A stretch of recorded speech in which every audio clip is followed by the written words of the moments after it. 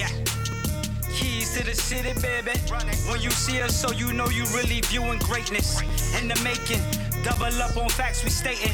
Podcasting, cruise control, city, state, the nation. So what you saying, what we saying, prime information. Facts, topics, stipulations, first down, played it. Presenting topics from Kanye to Tom Brady.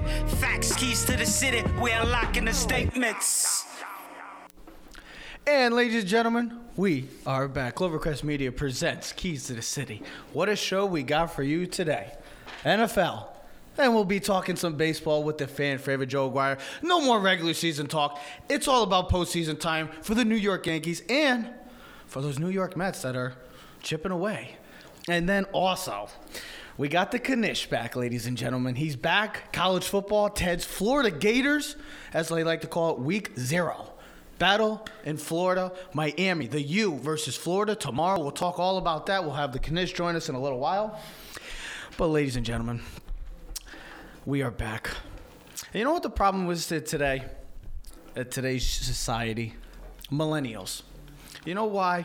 Oh, boy. Because we like to, when we think of millennials, and I think it's the Gen Z generation, as they like to call it as well now, what's the biggest problem with them? They like to talk, entitled, don't know when to shut up. And you know who fits that category? Ladies and gentlemen, we're back once again. And what are we talking about? It's the Cleveland Browns. We're talking Baker Mayfield. Some people like to talk, and some people like to do the walking. Baker Mayfield, we know he likes to talk. He's been talking since college football. He's been doing it. But guess what? The thing that makes him different, he backs it up. And you know that. He backs it up with his play in the field. And some people don't like him. Some people love him. He's a polarizing athlete. I talked about it a couple weeks back of what type of person he is and how he can change the narrative forever as the franchise quarterback.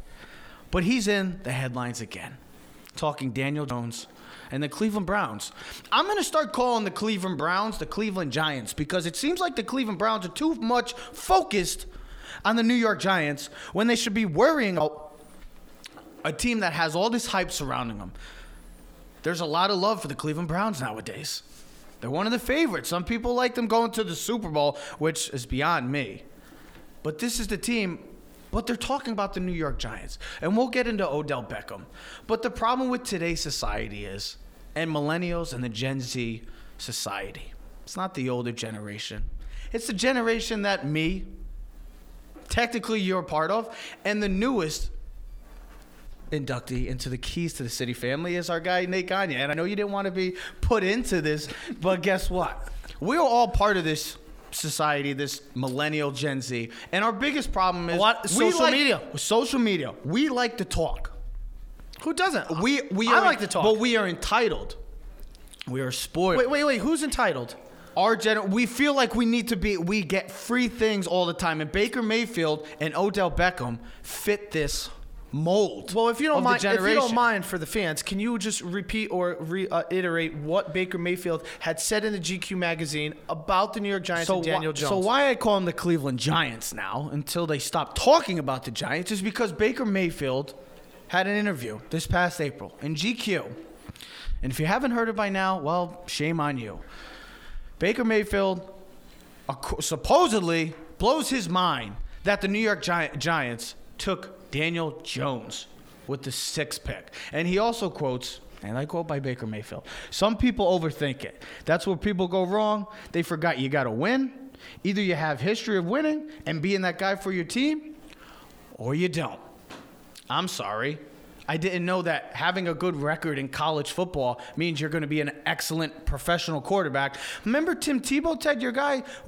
Some might say he's the greatest quarterback of all time in college football. Where's he now? He might not be the greatest quarterback. He might be the greatest winner of all time. But winner. Oh, winner. That's what Baker says. You're born a winner. Okay. Where's Tim Tebow now? He's playing baseball. That's because he wasn't good enough in the NFL, though. My point is that there's guys in the NFL or college that were great there, never translated into the NFL. But there was guys in college that struggled. Johnny Unitas, John Elway, Patrick Mahomes, the darling of quarterbacks now. and now you can and put in Daniel Jones. I love how you took that stat from me. The darling. I mean, they all are that's beautiful. quarterbacks that had losing records in college, yet 3 of the 4, 2 of them are in the Hall of Fame.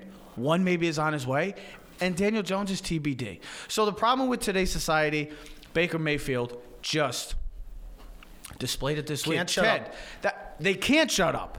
That's the problem with this Cleveland Browns team. Was it me that told you about this quote first, or was it you telling me? I think it was I you? told you. I was like, Ted, Giants again. So, I mean, it's the. Oh, you said the Browns. The Browns, Cleveland Giants, Beckham and Mayfield once again talking about the Giants. So when we first looked at this, I'm like, why can't they just shut up? I don't understand it. Then you realize, like, this all seems like from the same articles, the GQ magazine, because you had Beckham talking about the Giants earlier, and then Baker Mayfield. I listened to Daniel Jones last night speak after the game, and they asked him a question about, are you ready to be the starter if the Giants ask you? And, you listen to him, and people get so bored with those, like, vague kind of, like, vanilla answers. Like, yes, I'm here for the team. When they ask me, I'm there for them. Whatever the team needs. And, people are like, nah, tell them the truth. You want to be the starter. No. Earn your stripes. Earn your keep. Like, I remember when we grew up, like, when you played high school football, as you go into the varsity level, you're going from the freshman to the varsity level. Mm-hmm. And they talk about it like, in NFL too. Sometimes you have to carry the seniors' pads or the helmet or something, because that's what those guys did when they were sophomores. You have to earn your keep. And it's funny, this guy Baker Mayfield, what has he really earned? I understand he's a Heisman Trophy winning quarterback. Didn't win a national title. Got beat by Georgia. Had a great performance. But he talked before that game, if you remember, because Lorenzo Carter, of course, the Giant guy, went up to him after the game. What a coinkydink. And kind of called him out. Yep. I forget what he said, but it doesn't matter. It's not relevant. What have the Browns won? They have won nothing. They've had a different quarterback, it seems, every year since. 7th, they will have for the 7th straight year a new starting quarterback. Because Baker Mayfield did not start last year, if you remember. Yes. So think about that. Where the Cleveland Browns are now. Now, here's the thing. Baker Mayfield was 7-8-1 last year. Now, as a team, I know he didn't play all 16 games. But that was their record last year. What did you win? The guys that should be talking are guys like Tom Brady, guys like Russell Wilson, Andrew Luck, Eli Manning. But you know what? You know why they're not? They don't talk. They don't, yeah. They're all about business. But I did say this a couple weeks ago, why Baker Mayfield will try to forever change the narrative of franchise quarterback because of the mouth. He's not going to be able to. Because of his mouth and how he displays it, how he comes out, and he's just going to be straightforward. He's not going to be like these Bradys and Eli's and not say anything. Patrick Mahomes. That's why guys like Aaron Rodgers struggle, and people always bash him. Cam Newton. Even Big Ben. Big Ben's very outspoken, and he gets. But here's the thing: Big Ben has earned the right to speak because he's got 2 all Super Bowls, those guys have and he's a future Hall of Famer. All those guys have the right. Aaron Rodgers is a future Hall of Famer. His talent speaks for itself. Now Baker Mayfield has the talent to be one of the great quarterbacks of this generation and of the history of football, but you haven't earned the right. Now you're talking about a rookie quarterback that has not played 1 snap in the NFL. In his career. Sorry, preseason doesn't count. Oh, we'll get into that. It doesn't count. We'll get into that. So, but then you will go back. Now, a couple days later, he didn't realize the backlash that was going to be coming. See, this is hold on. This is why I bring back my opening statement is that we millennials, we in our younger ages think that, nobody's ever going to hear it. That's why people are always on their phone, Snapchatting, recording, Instagram, because, guess what? Let me just put it on. We always blame people. We always say, you're an idiot. Why would you do that? Because today's society. Don't hit send. Reporters are waiting for it. It's like in Ted's case, it's like a chicken parm coming right to him. It's food. It's easy. It's easy to put out, and guess what? And then everybody sees it. That's why, as a generation, we have a problem with that. And that's why guys like Beckham, Baker Mayfield, Cam Newton, they fit that mold now. And you know what I was But he backtracked and he said, listen, I wasn't really speaking about Daniel Jones. I was more speaking about how the Browns selected me number 1, and listen, good for Baker Mayfield to understand that he made a mistake. 2 things, I'll end it on this part with the Baker Mayfield.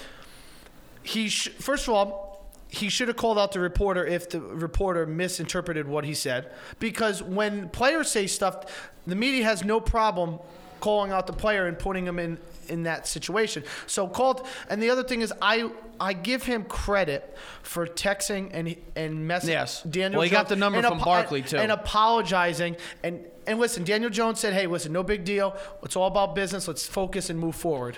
So I was trying to think of how OBJ and Baker Mayfield are a match made in heaven. I kept thinking about it. Everybody says it's like the X thing, why Beckham is still talking about the Giants.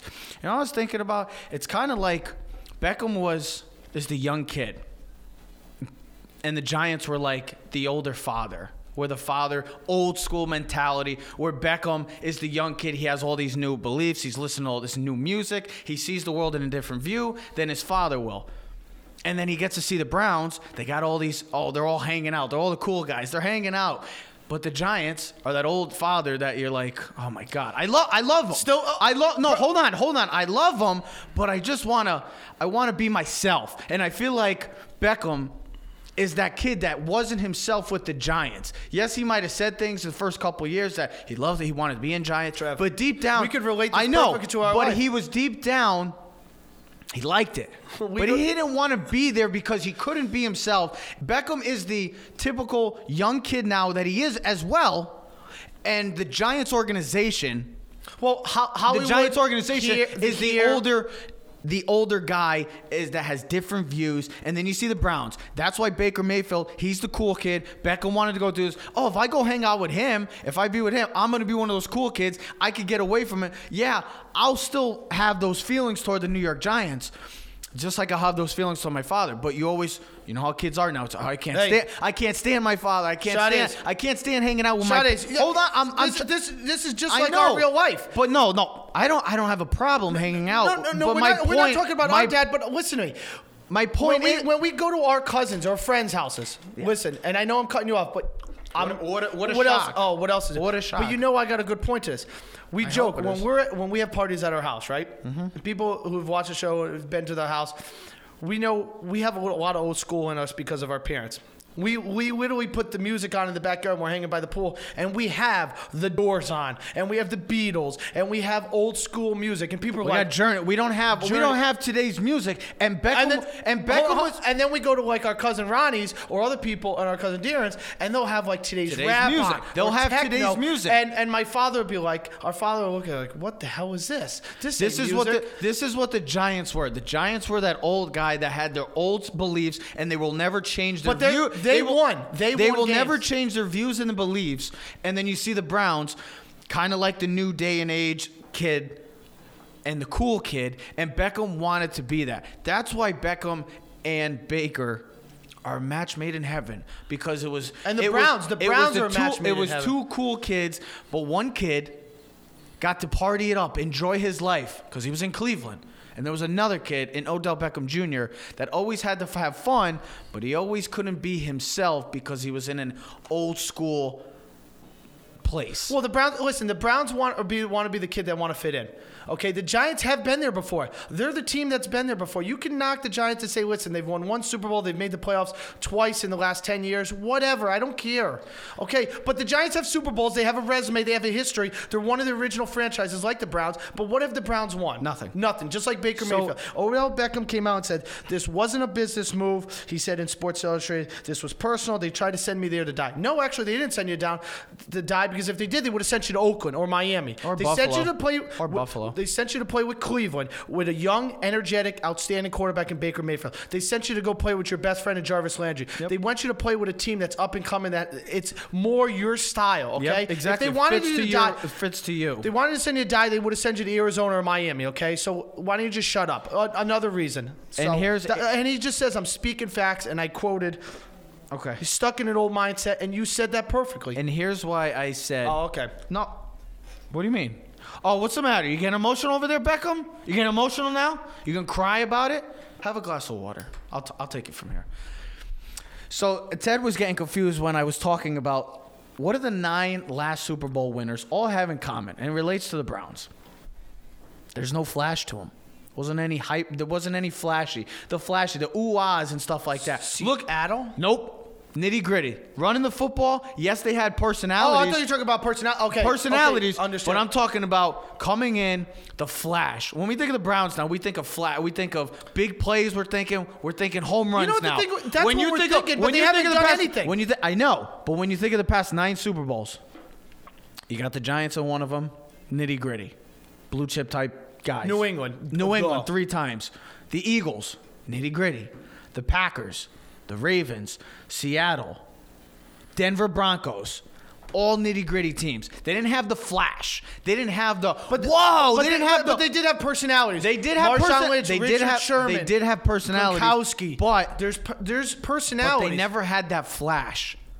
The They key never had that flash. The key was the coach. It is true. Pete Carroll was probably the closest They- thing to flash They of never any ha- of the 9. They never had the flash. They always had the nitty gritty deep down inside. Yeah, they had personalities, but the deep down they were nitty gritty. They were tough, hard nosed players. They come in and punch you in the mouth. The Browns have to be, if they want to get to a Super Bowl or even get to a playoff, AFC Championship, you have to replicate like the 9 last Super Bowl winners. Because if you want to change the game like the ooh-ah, the flashiness. And if you're going to get punched in the mouth, you got to take it and you got to deliver it back. That's what those teams did the past 9 Super Bowls. I'm done with the Browns, a.k.a. the Cleveland Giants. And now I want to get over to another to flashy the team. Giants. Who, the Oh, I'm Giants? sorry, you were going to talk about the Giants. We got to talk about the Giants. I know. I thought you were going to lead into the Dallas Cowboys. Not yet. Okay, all right. We got to talk about, because we were talking about Daniel Jones. Daniel Jones, and it's the $1 million question. Million? Surprise. Yeah, the $1 million crap. How much he's getting paid? I don't even know. What is it, like the $25 million question? I think it's like he gets like 19 guaranteed this year. Whatever. It doesn't matter. He's making Here money. and surprise. Look, Baker Mayfield talk about Daniel Jones, and what are we talking about again? Daniel Jones impresses. And I talked about this in week 1. Everybody's like, he's playing 2s and 3s. Ladies and gentlemen, if he was playing 2s and 3s and struggling, then we have a major issue. But he's taking control. He's taking control of this offense. He's showing leadership skills right from the bat. And he's picking them apart, these second and third team players. That's fine.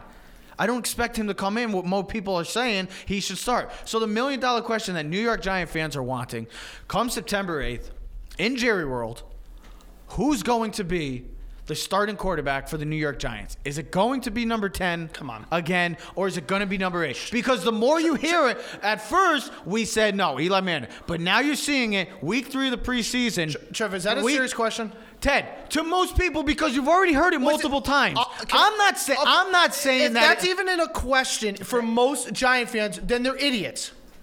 I'm not saying okay, that. So you're in agreement. Listen, I'm saying that Eli should be the starter come September 8th. Daniel Jones has looked terrific in the preseason. He's got over 300 yards passing. He's got 2 passing touchdowns. I think, if I'm not mistaken, last time I looked at this morning, he was 25 of 30 in the preseason. 26 of 30. 26 of 30. Thank you. So, I believe. And he had like 346 yards and 2 touchdowns so far in the preseason. He's looked good. He's looked efficient. But we all know when September 8th comes and it's week 1 in the NFL season and the real ones are playing and the teams are fully, oh my God, I'm drawing the blank, but they're able to prepare for their team. Yes. Okay, when Dallas prepares September 8th, Daniel Jones has got a rude awakening ahead of him.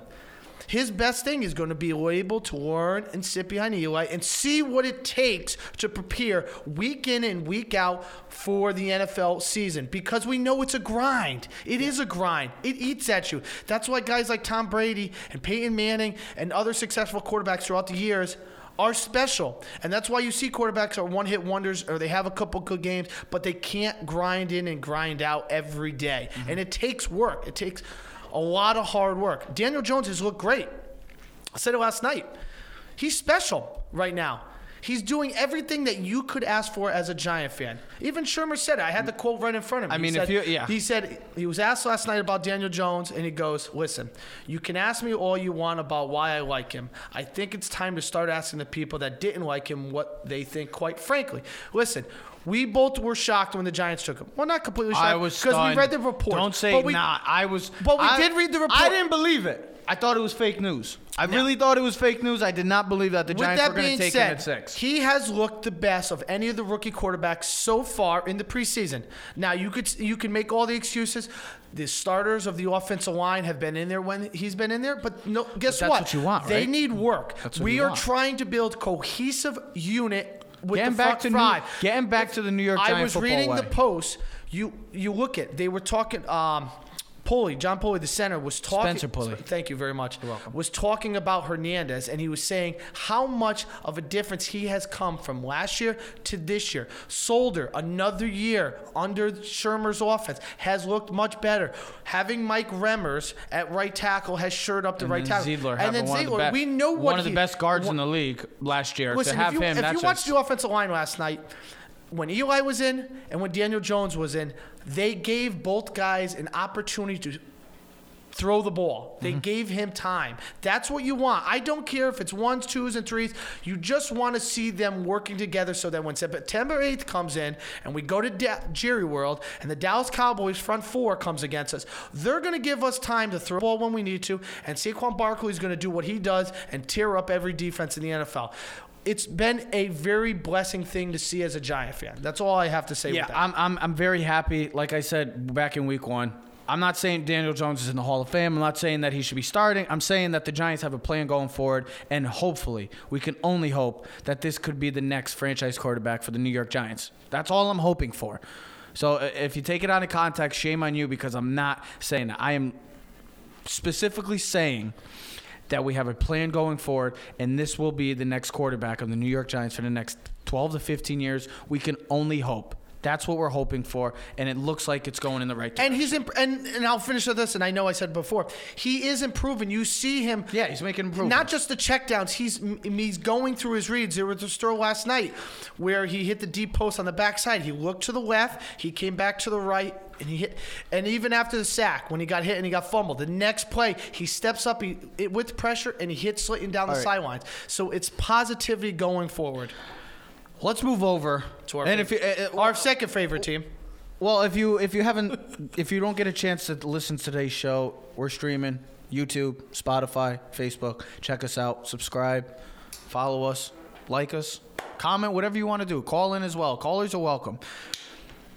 So I posted a poll the other day about drama, sensitive, and they only give you 2 options on Facebook. So I couldn't give you a couple more players. I want to say, when you put that thing, I thought it was a little bit miscontext. In a different context, because I know what you're going to say. You're going to talk about the Zeke and the AB thing. No, but I was also going to add there is a couple other players. But do we give? Why? Who are you thinking for other drama? I'm just Melvin asking. Gordon, OBJ. Well, hold on. I was going to ask also. Part of that question is: do the running backs get a pass because of the market of running backs, the value of running backs in today's game, that you're not getting paid the money that you want to, but these guys are some of the best in the game? Should they get the pass and look specifically to the ABs and even the OBJs? Should we be looking at that? I think drama in the sense of just sensitive, not drama. So here's my thing: Melvin Gordon thing is not drama. I don't look at it as drama. It's produced as drama because he's not there and he wants a new contract. I look at AB crap. That's drama. I look at that like Jersey Shore, reality television, the BS. What about OBJ? I do. I think that's drama. But he really hasn't been drama. The drama that has occurred with OBJ is his mouth talking about the Giants. Yeah, he's just still talking about the Giants. I got excited there. Well, shush. So, the Zeke thing. That's drama in the sense that it's the Dallas Cowboys, and Zeke Elliott hasn't earned the right to deserve another contract. And I said this to you publicly. I mean, not public, but when we were sitting home. Yeah. And I said, the way I look at it from my perspective, I wouldn't pay Zeke Elliott this year. And you'd say, why not? Ted, he's been one of the best running backs in the last 3 years. He's won the rushing crown 2 years out of his first 3 years. And he probably would have won his second year if he wasn't suspended. But that's the reason why. He's been in trouble multiple times. He's been suspended. Okay, we know he is either the number 1 or the second best running back in the league, however you want to define it and however you feel from your own opinion. I got a better question for you. But with that being said, you're under contract for 2 more years. So what I would say from my perspective is do your job, play all 16 games, don't get in trouble this year, lead the Dallas Cowboys to the playoffs and hopefully a Super Bowl, and you'll get paid next year. All right, this is what I was going to ask you. We were kind of discussing it. Has the NBA contracts hurt the running back position the most of any position. Not the running backs. Yes. It's the whole entire league. But no, the running back position, because I only say the running backs in the sense of you're seeing quarterbacks get paid big money. You're seeing defensive players get paid big money. Running backs are the ones. Wait, what players are getting paid?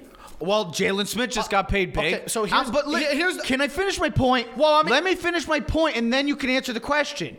I'm saying last year, Le'Veon Bell sits out because he doesn't get a new contract. He wants to get paid. Melvin Gordon could sit out because he doesn't get paid. Zeke is still in a month. He's in a battle with the Dallas Cowboys to get paid, and he still has 2 years left on his contract. Is that because of the NBA? And then you look at every other position. Offensive linemen are getting paid each and every time the contracts are getting higher. Receivers are getting paid higher. Is the running back position has nothing to do with the NBA? But it hurts them the most. The entire NFL players know that the NBA players are making massive contract deals with their teams, okay? MLB players are making mega deals. Now, not as big as what they were. Running backs are not getting paid. Okay, first of all, the running backs have nothing to do with it. Here's the biggest thing. The most important position in the NFL is the quarterback, so they're getting paid the most. The second most important position, depending on how you look at it, is either your left tackle or your pass rusher. Those are the two most important. You either protect your quarterback or you put pressure on the quarterback to win games, okay? And the way the game is being defined is the receiver has become the number one guy on the offense. Not the running back, not the tight ends, the receivers. That's why you're seeing Michael Thomas get $20 million. That's why you're seeing Odell Beckham get $19 million. That's why Julio Jones is going to get more than all these guys when it all comes. I think it's kind of unfair. I think it's because really unfair. The game has become a passing game, not a running game. The last time the leading rusher was Terrell Davis in the league, who won the Super Bowl, a team that won the Super Bowl. The running backs are still very valuable and very important. Now, you said the last 9 Super Bowls, it hasn't had a leading rusher. Doesn't mean the leading rusher, like a top 5 rusher in the league, was not on the team that won the Super Bowl. That doesn't mean you can't win a Super Bowl with a top running back. Because when you look at the Dallas Cowboys, and we're talking about the Dallas Cowboys, Zeke is the spoon that stirs the drink for the Dallas Cowboys. Everything is built through him. That's how the Dallas Cowboys built this team. But when it comes down to giving... Was that with Le'Veon with Pittsburgh? I don't think so. Okay. How about Melvin? I think Le'Veon Bell. No. And the reason why I say no is because Ben Roethlisberger has been there before, and he is the leader of the pack on that team. Phillip Rivers is the leader of the pack on that team. They have been successful before Le'Veon Bell and after Le'Veon Bell. And the Phillip Rivers, they were successful before and after. Dak Prescott is not Ben Roethlisberger and Phillip Rivers. Now, same thing. Kamara is a great running back, but Drew Brees is the spoon it all runs through Drew Brees. How about Saquon? How about Christian McCaffrey? I think in that terms, I think those two running backs. See, I think people would say Cam Newton because of the talent and ability to run and pass. Okay. Right now, the Giants are building a team around Saquon Barkley, and Gettleman said that we're gonna build a team that can block and protect our quarterback. That's what he said he was going to do when he got there. Well, the offensive line it's definitely a hell of a lot better than it's been in the last 3 or 4. Definitely a big improvement. Go check out the post. There was an article on Wednesday. This is probably the best Giants offensive line since the Chris Snee era. Yeah, the Super Bowl era. Dallas Cowboys, when they drafted Zeke at 4 and not Jalen Ramsey, because that was the question, were they going to draft Jalen Ramsey? If you remember that, they needed secondary. He was the next pick. They drafted Zeke. They built an offensive line with Travis Frederick and Zach Martin and Tyron Smith and everyone else on that offensive line that seems to be a Pro Bowl caliber player. Doug Free. But it's all about the running game. And then Dak Prescott works the play action out of that, uses his mobility, hits the check down with Witten, and now that they have Amari Cooper, now they have a deep threat. Okay? Zeke is deserving, but not deserving of now.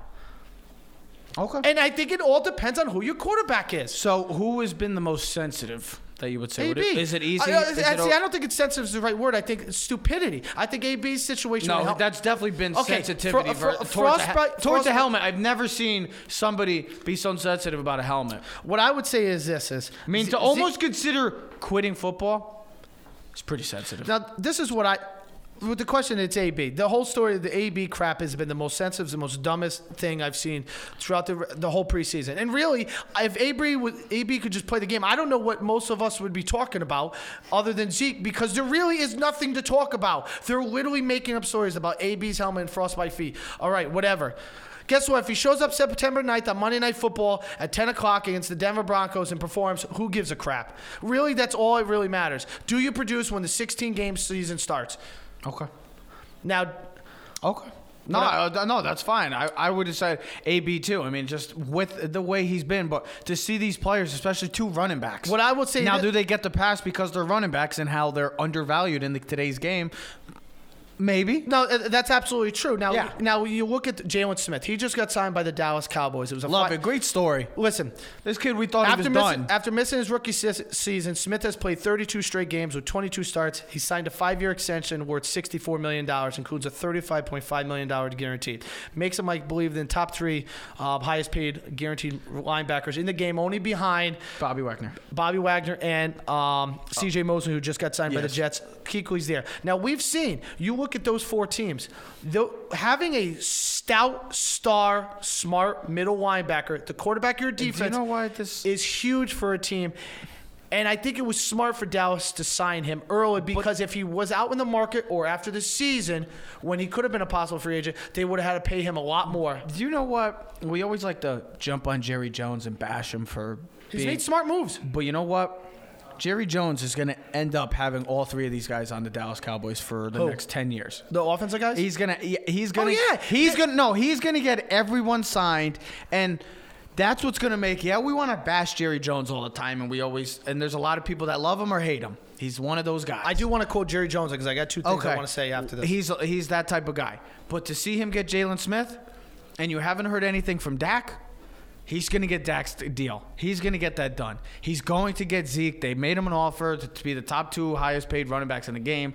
He's going to get Amari Cooper. Watch. It's going to happen. The Dallas Cowboys come this year or next year, they will have all of their star-studded big juggernauts, offense and defensively, signed for the next 5 to 6 years. They will be fine, and we won't be talking about it anymore. Yes. And this is just going to show the greatness of Jerry Jones and why he's in the Hall of Fame as well. Listen, we might hate him. Hate him, but I was listening to the deny Dallas Reporter. They have the money to pay all 3 guys. You can't deny the greatness of Jerry Jones and how he's done everything. Here's the 2 quotes I wanted to take from the from the press conference the other day with Jalen Smith. The first one was his perspective on Jalen Smith, and I love this. He said he has never complained, and I was listening to everything he said, and I was thinking about how it relates to Zeke too. He's never complained. Jerry Jones said he has never wavered, never missed a workout, he's never quit, not one time. He is admired by his teammates. He is admired by the people he competes against. His story is one that I would have done anything to be sure that he could be a Dallas Cowboy star, and he actually grew up as a Dallas Cowboy fan. If you did not know that, and this was a guy I loved when he came. Oh my God, this kid was a top 5 pick coming out of Notre Dame. Tragic and unfortunate. Well, it's not injury. it's tragic. But he turned triumph. And the other quote I wanted to use from Jerry Jones, and I thought it was a perfect story for Zeke and Dak and everyone else who wants the money. It goes, the team takes precedent over the demand of the individual, Jones said. The team takes precedent. This was a team move we were talking about with Smith.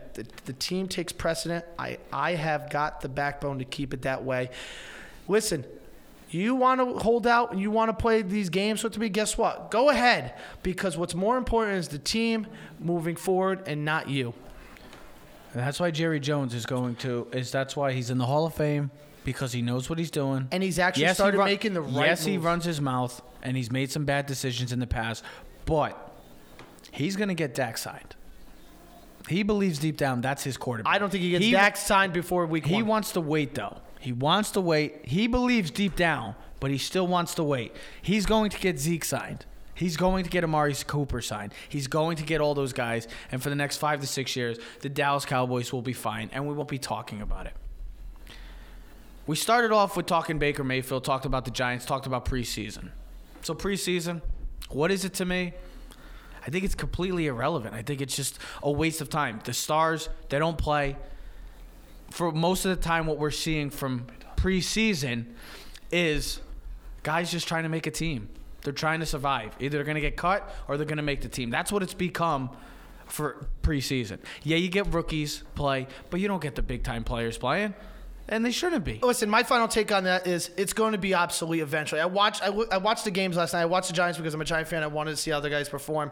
I looked at the stands, the Bengals. You know, when you were a kid growing up, you watched that 3rd preseason game. The starters used to play up into almost to the middle of the 3rd period. Now the starters are playing maybe a quarter. I mean, look at last night. The Green Bay Packers sat out 33 guys out of the preseason game last night. A lot of starters are not even playing. Then you look at last night, Cam Newton playing against the New England Patriots. Should he have played? Should he have not played? You'll say, hey, he doesn't need to work. I would say he does. To see how he looked in a real game, coming off an injury. He sprains his ankle last night. Will he be ready for week 1? You're seeing more and more the Rams, the starters are not playing.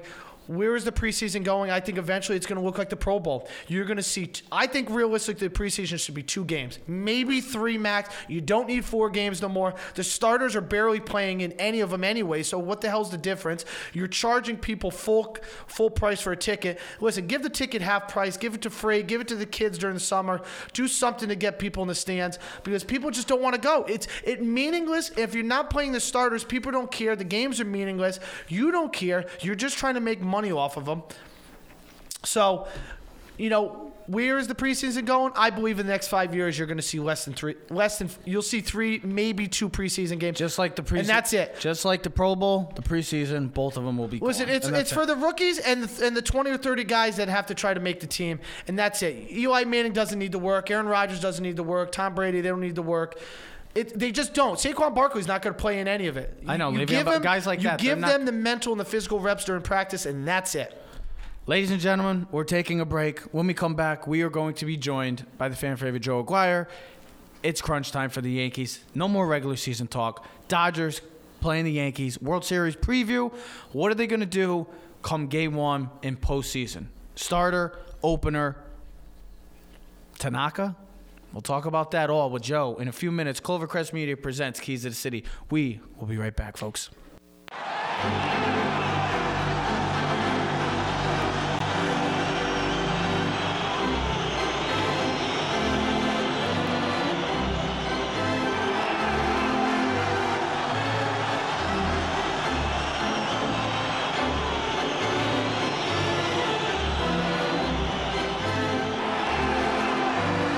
You want sports?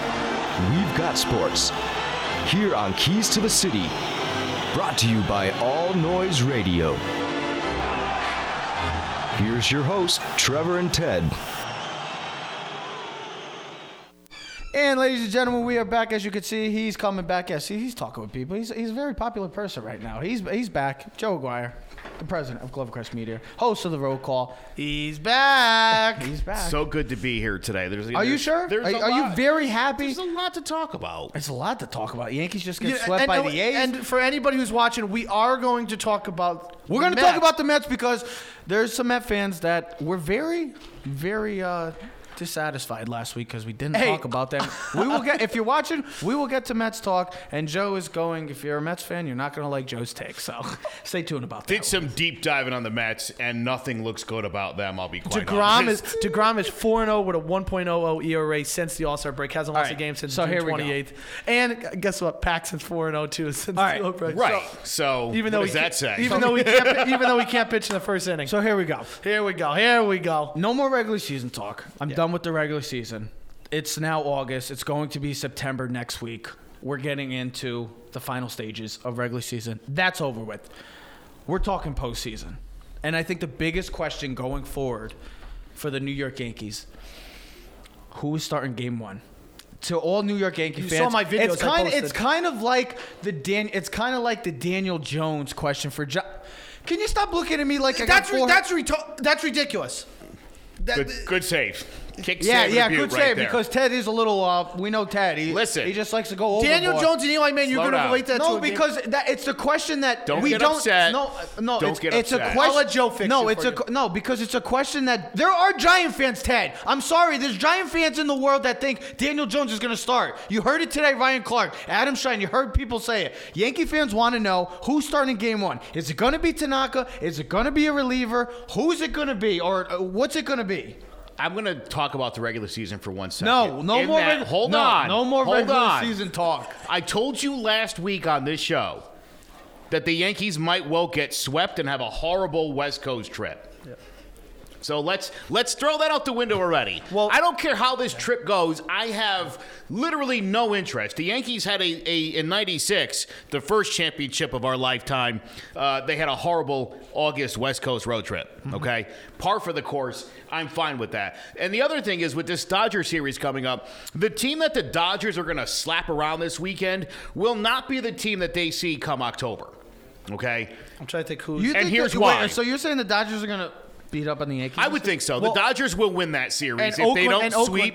And Oakland's owned the Yankees the last 3 seasons. They're 9-1 against the Yankees at home. But when it mattered in the wild card game, the Yankees obviously beat Oakland, and it was home field advantage. And that's so important, Yes. and that's going to be important, I think, for this team. Yes, who they is need- yeah. who is starting Game 1? I don't believe the person that's going to start Game 1 is on the roster right this moment.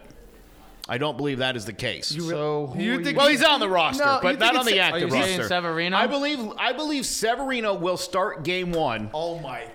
No way. And I think he'll go about 3 innings, and they're going to turn it over to Dellin Betances, and then they're going to get into the Ottavino, Canely, Britton, and Chapman. You're going to see. Is that the best way to Yes, go? Do you think? you're going to see a lot of that. I So the think two Tanaka guys who goes haven't in. pitched in 6 months are going to start Game 1 of the playoffs. But they're both going to be back mid-September. Severino's going to get into the starting rotation. He's going to get probably 3 or 4 starts before the all is said and done. He's not going to pitch more than 5 innings in any of those games. Wouldn't you- He's going to give you 3 outstanding innings.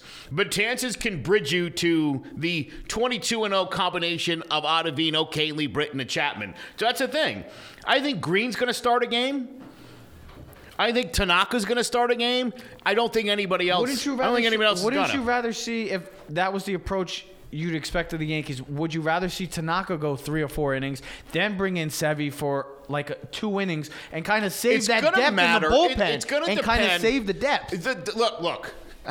I think if the Red Sox proved one thing last year, it's when you get to the postseason, you do whatever it takes to Nate, win. you be quiet over Even there. if that means that you ruin Chris Sale for the whole next season, you'll do that. Yeah. So don't and plus in these stupid short series there's the travel day. So no one's pitching 3 days in a row. So yes, I would expect to see Canely, Ottavino, and Chapman in every single game, period.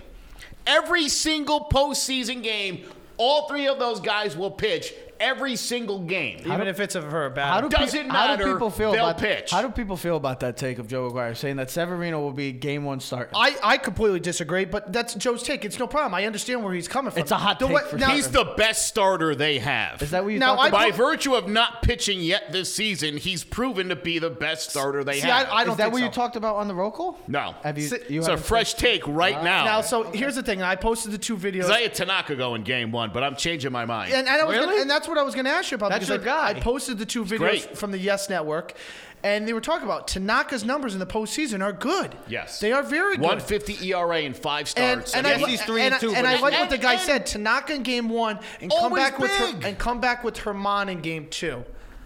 You want... Again, look, I like Domingo German German, a whole German. ton. I like Yeah. him a lot. What's the matter? I said a couple years ago with 2016, the Minnesota wild wild card card game with Sevy. And I said, you can't start Severino in that game. Luis Severino, even in Little League, had never pitched in a postseason game.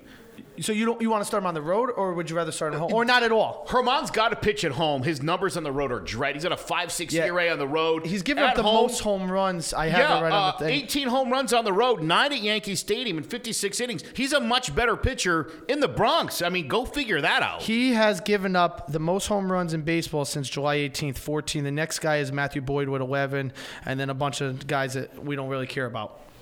Yeah. But that's the truth. He's got a 2.24 ERA at Yankee Stadium, which, again, consider the dimensions and how much people laugh about Remarkable. that It's stadium. almost like Coors Light. I mean, Right. Coors Light. Yeah. Right, what are you trying to say there, bro? And here's the thing. Again, for everybody who wants to say this guy's just getting a ton of run support, well, when he's at Yankee Stadium, he's not giving up any runs, period. When He's on the also road, winning. When he's on the road, he's getting shelled though. I'll tell you something funny, too. I did a little bit of research on You research? Jacob DeGrom. Oh my God! Jacob How did DeGrom. we go to this already? How did we I'm- get I'm already? only doing He's ready to just throw jabs at the Mets right now. I don't know. I don't want to throw jabs. Yes, you do. Deep down, you do. When Jacob DeGrom gets 6 runs of support in a game, He's undefeated. he's 4-2 with a 3.83 ERA. All right. Justin Verlander's got a 3.91 ERA, and he's 9-2 in those starts. So my point is, Now, getting a lot of run support and pitching with a lead is difficult for everybody because everyone's doing the same thing. I always thought pitchers pitched better when they didn't have a big lead because it made them have to stay focused. Yes. So much more so because every pitch is much more crucial than when you're up 8-0. You're like, you know what? If I throw a fastball down the middle and I he wish hits a solo shot. Facebook could give us 3 options. The post polls is who would be the game one. If I Severino, told Tanaka. you- I think you can, but it's in a different thing. If I told you that Herman has better numbers in those close games than Verlander and DeGrom, what I would think you say said to that last week. You did Well, say that because we were talking about the Cy Young candidate stuff. And then he comes back and gets shelled. Yeah, well, that didn't help I made a great argument on his behalf, and then he went out I and bet laid an people egg. came back to that article and said, yeah, this is why he shouldn't You be know, the Cy Only Young. 3 or 4 people were Now- like, I knew it. I was reading the Post today, and I was reading about the Yankee series, and they were had actually positive takeaways from the Oakland series. Said now, yeah, even though the Yankees got swept, you got to look at their opportunities when they had runners in scoring position that they did hit in the clutch when it mattered. And the Yankees, I didn't realize this. The Yankees are leading baseball with a .302 batting average with runners in scoring position, which is pretty remarkable. They're second in the league with over a 9.06 OPS, only to the Nationals. Which The I'm surprised. 98 team had a .299 batting average cumulative with runners in scoring position. So it- this but- team's even a but- little bit better than that I team think in the clutch. And I really truly believe a lot of that has to do with not having guys like Stanton in the having Gio instead of Andujar. Gio's been more clutch in the sense he had. Andujar just wasn't as clutch. Gio's having a remarkable season. DJ playing second base, much more clutch. Glaber's been I wouldn't has been see much something- better. I saw something I never thought I'd see this year. What's that? DJ LeMahieu go 0 for 5 the other night. He Well, struggled, he he is- struggled the other night. he never is thought I somewhat saw human. that. Never thought I saw that. I would see that coming this year. Yeah. He's been great. You know what? He and Urshela and Gleyber Torres are the top 3 guys with runners in scoring And position we'll talk in about baseball. the move that Aaron Boone. We'll talk about Aaron Boone in a few minutes. Which is interesting, too, because when we get into the Mets, Oh, boy. I'm going to tell you some things about their Okay. top 3 hitters that Devi- I think even Mets fans are going to be devastated Let me to ask hear. you about Devi Garcia. Go ahead, because then I was going to ask you about something. You expect him to come up? Do you expect him to be on the postseason roster? Do you expect him to be a reliever? Is Yes. it that obvious? Yes. No They've starting already, moved don't him, at they all? already moved him to the bullpen in Wilkes-Barre Again, already. could there be a scenario where he pitches a first inning? It'll That's what I'm depend trying on- to say. You wrote that. I said Hold no on. way. It'll depend. No, Look, I said you gotta- postseason as a starter or reliever. Slow That's down. what I- Let me say all this. Look, Devi Garcia's got to pitch in a major league game first. Yeah, As absolutely. does Severino, as does Betances. Yes. If these guys pitch to their capabilities, then the scenario I explained is a real possibility. If Severino comes up and he can't throw the ball over the plate, or he's got a 4.5 ERA, then throw it out the window. Then it's Tanaka. What pitchers do you think? But I think Severino's going to be fired up and ready to go. So CC, Happ, and Paxton. One of them is. Hap is out. Hap is out, man. Hap's done. CC's done. Yes, but CC should never pitch again for the Yankees. I agree with that, and I love CC I swear a to lot. God, I think he should just be a coach. He's- I said it the last game. He's the perfect starter. First 3 innings, he's money. No, I don't want Yeah, him. he hasn't gone past the 3rd inning in his last 4 starts. I mean, I don't it's want him been- pitching. I want him just help is- help out Boone. Help Boone out. But Larry again, Rothschild, James help him out. Paxton, you know, James Paxton's got a 1.23 ERA Joe, in he's the money- 2nd inning. Joe, he's money from 2 Yes. to 6. 2, Yes. 3, 4, 5, 6. He's money. First inning, he can't get out of the first I said inning. this last week. I might even have said it the week before. I'll say it again.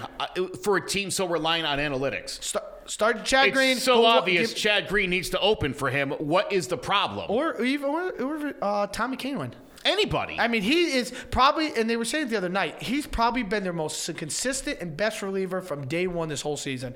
He really has been money all If year. Dellin Betances comes back, I think Dellin Betances would make a perfect opener. I don't know how he would handle the opener. I think he would be because look, his 7th inning roll's gone. The 6th inning is gone. 8th, 9th. He's not pitching the 5th. 8th and 9th are done. Well, he could pitch to 5th if you say, like you said, give me 4 innings out of my starter.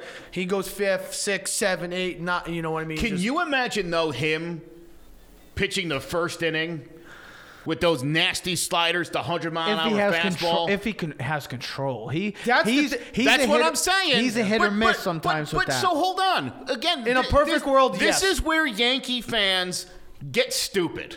I'm not calling you stupid. But It's this is the okay if Yankee you fan are. mentality. We assume Sevy and Patan's going to come back and suck.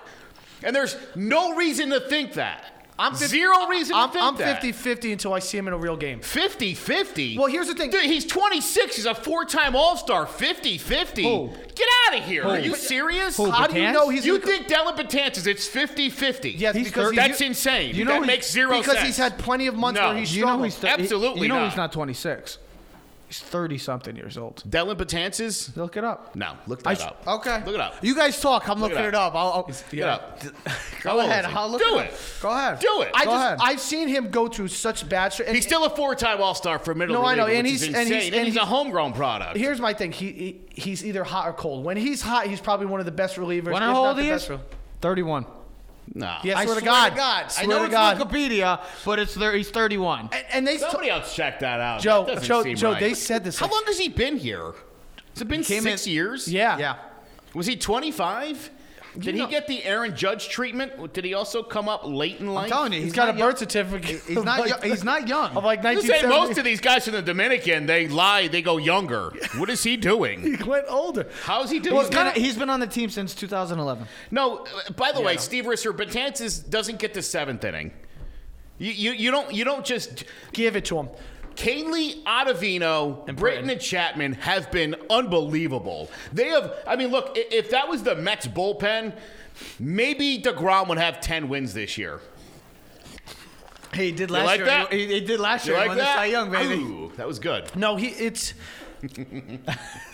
You can piece away however you see fit because you have The so Yankees many are going to have to patchwork their rotation together. They're going to have to get to the 6th inning to get to the big boys. I don't care how they get through the 6th. I don't As care long who's as they get pitching. there. It's going to be the hot hand. It's going to be whoever is pitching well. Yeah. That's fine. I think you have to do that with the bats. To say I think you have Betances to or do- Severino, it's 50-50 is ridiculous. They both have proven track records of success. Well, and when I say 50-50, Joe, and I'll try to explain it in this way. They're both coming off injury. Sure, they're there's both. a chance they're both. they could be They terrible. are both when they Gotcha. are on. Severino is one of the 5 best pitchers in baseball, and Betances is either the second or third best relief pitcher in all of baseball. You could, and I think the Yankees have all 3 of them. However you want to see it, it's Chapman, Betances, and whatever other guy you want to put in as the top 3. When Betances is on, he is money. Okay. When that slider is actually hitting the strike zone and he's hitting 99 to 100 miles an hour on his fastball, might no one be better. That's true. Okay, he might be better than Chapman. You can make that argument. He has some nasty But stuff. you've also seen him where he At his can't worst. hit his strike zone. And in the first inning, Yeah, that I know. typically comes mid-season after being overused for No, I much. know. He hasn't thrown a ball all year. but when I say 50-50, he's coming off injury. So if he can prove it, yes. You But there's tell this- me 80-20, and I'll go with what you're saying. Okay, maybe 60-40. But my 70-30. My problem Just is say Jonathan Holder to him and he'd be happy. Well, here's what I worry about, and Yeah. realistic is he starts one game. He starts game 1 or say game 3, right? And he's going to be the opener, and he just doesn't have it that night. And next thing you know, it's 4 or 5 walks, or it's like 3 walks and a hit, and you're like, damn, you're already down 2-0. It's like that's not the opener you want. Now it can happen with I'm anyone. not gonna lie. A If you- Sevy the Betances combo, like game 1 or something, would be Dynamite. nice. And if they're hitting their pitches, I also and like they got Jack command Green of their again. fastball, command of their You're slider. gonna have- That's I You're also going to think have it's plenty scary. of time to see both before we scary. get And I here. also think Aaron Boone's got to do that, and we haven't Oh, talked about speaking it. of Is Aaron with Boone. hold on 1 second. Is with the hitters. I know he's going to play They said it last night, Torres. I understand you want to keep balance in the lineup, but you got to have your hottest hitters playing. he's one of your hottest hitters And and I best want- players on the team. So I mean, it's good to see Judge actually hit a pull home I'm run. sorry, but Brett Gardner should not be starting over friggin' Gleyber Torres. I'm sorry. Yeah, I like why Gardner. he was hitting in front Now, of- why and again, he's batting 6 is beyond me. Well, I mean, we'll talk about it, but They're overthinking it. Cardinal Sion's going to be coming Freaking back. analytics, man. So, quick question for both of you. Cardinal Sion's coming back. Stanton's coming back.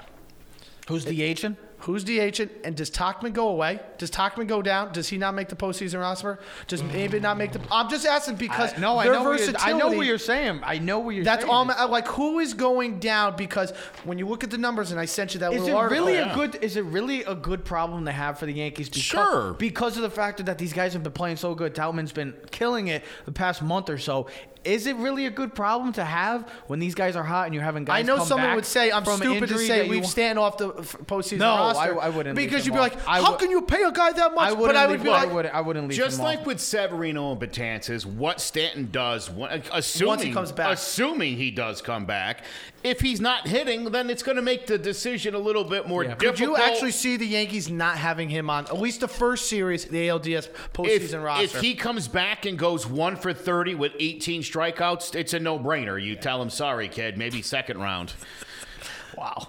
That's a bold move. What? No, You're not going to cost yourself a championship for an ego. Exactly. And I'll tell you what they did to Miguel Andujar last year in the elimination game against the Red Sox tells me that the Yankees aren't afraid to tell anybody you're going to have to That is a good point. That is a very good point.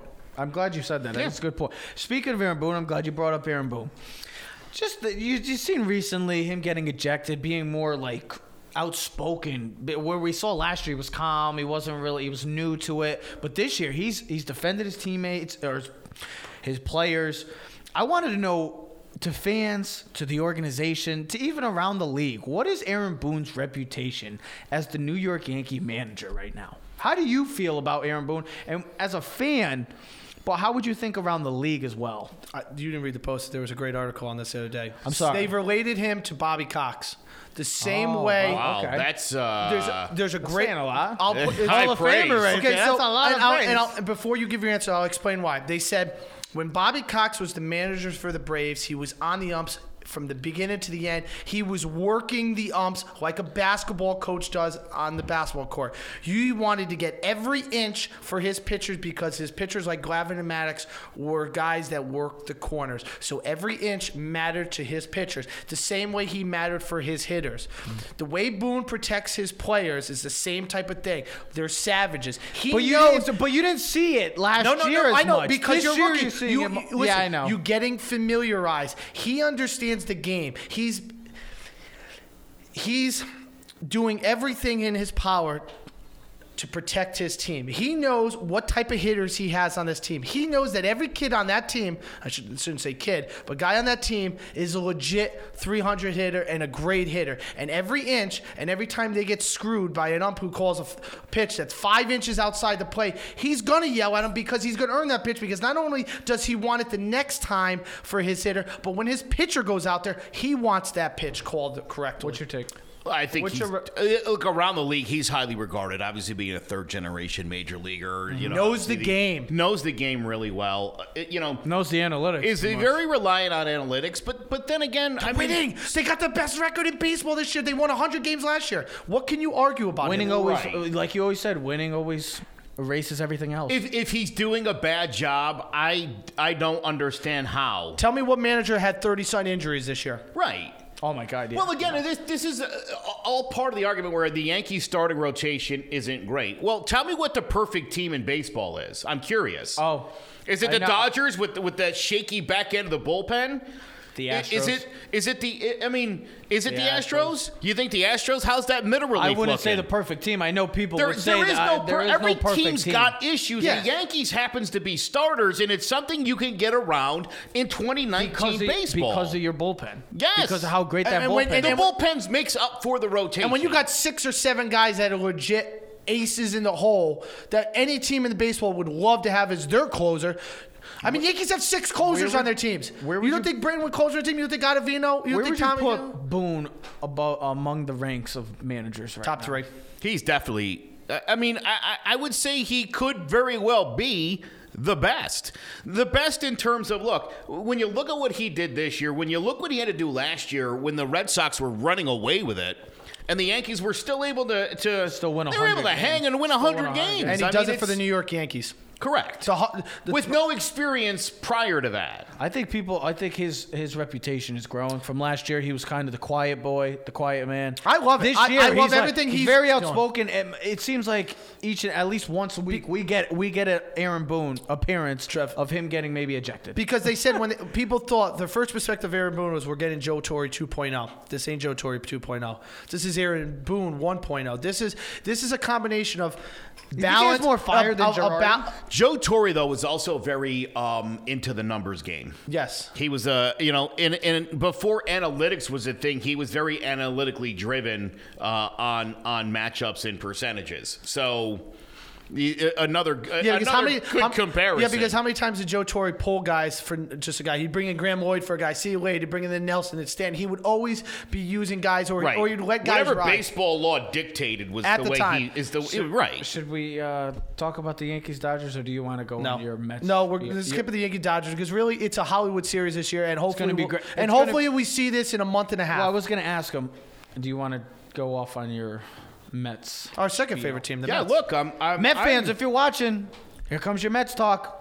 So the Mets are 67-60. They're on a 5-game winning streak, which of course means when the winning streak started, they were 2 games over 500. Wow, 19 the and best five- team in baseball. 19-5 since July 25th. So what? I know. Listen, so what? They're hot. Everybody gets hot. I know Cleveland won 23, 24 straight games, and it helped them get to the World Series. I'm not saying the Mets are making the World Series. They're a game and a half back. Listen, They're the a game way and a I'm half looking back. at, and I wrote all this stuff down. I said, indeed, while the Mets are 19-5 since July, they're hitting 283. They're scoring almost 5.75 runs a game. Their pitching has been terrific with a 3.24 ERA, the best in majors in that span. Guys are stepping up, but you think about this. On July 12th, the Mets had lost to Miami and fell 11 games below 500. I'm just saying, if you're a Mets fan, it's got to listen, to be talking about the Mets on August 23rd is got to be such a favorite of Mets relief fans. and a happiness. Look, because they're excited. They beat the White Sox, Pirates. Oh, they've been beaten up on a lot of bad Nationals, teams. The Marlins, right. They're They're taking advantage of their schedule. They just finished playing a Cleveland team that, since the Yankee series, hasn't looked very good at all. They swept them, which was nice. Jacob deGrom is 8-1 in 10 starts with a 1.16 ERA in games he wins. Very impressive. Wow. In the 7 losses, his earned run average is a 6.57. My girlfriend said, be nice to the Mets.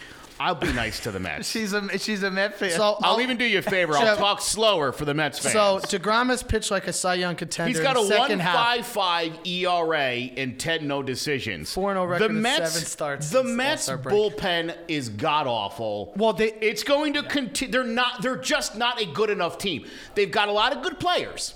They do. They're not a good enough team. Noah Syndergaard, who's got a 3 WAR, and they wanted Glaber for this guy. Hilarious. He almost had a no-hitter last night. 3-2 in 8 starts since the break with a 1.82 ERA. Fantastic. 6-1 in 13 starts and a 5.13 ERA when he gets 6 runs to support or more. See, everybody's got that, not just Domingo Germán. He's got a 4.50 ERA in his 10 no decisions. So more often than not, Syndergaard actually doesn't get the job done for the Mets. So I know he's pitched well the last couple weeks. That hasn't been the case for most of the year. Marcus Stroman got a 3.3 WAR, 7-11 on the season with a 3.18 ERA. Amazingly, first half ERA 3.18, second half 3.18. He's got a 4.58 ERA in August. Great acquisition by the Mets. He is got a 4.74 ERA in his 11 losses. 0-9 with a 3.95 ERA when he gets 2 runs of support or less. So when it's a close game, Stroman loses every single time in spectacular fashion. It's just been a combination of good things. Good hitting right now. They're hot. Listen, I said the numbers. They're batting 283 and scoring almost 6 runs a game. So that helps. It's going great right now. The pitching is great, and the bullpen. It's remarkable that they're winning these games because the bullpen has been Guys, I'm really awful. rooting for the Mets to get to the play. I really am. Because your girlfriend will be happy. No, I want to see the Mets get to I the would playoffs. want to, Joe. I'd want to at least see him in that 1-game wild card because think about Ready? it.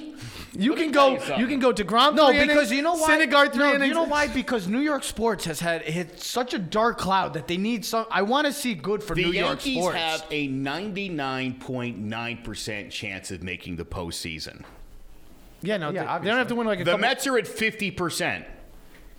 So you're saying, according to Ted Keys, that Dellin Betances is pitching well, and the Mets making the postseason are on par with. Do you think those are even? The way the Mets are playing right now, You're out of your mind. Severino All right. still hasn't pitched. Here's why the Mets aren't going to advance. Pete Alonso, a 4.4 WAR on the year, fantastic. 280, 30 home runs, 68 RBI at the break. 40 home runs.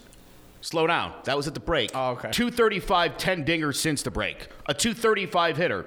He's a 248 hitter with runners in scoring position. He's a 196 hitter with 2 outs and runners in scoring position.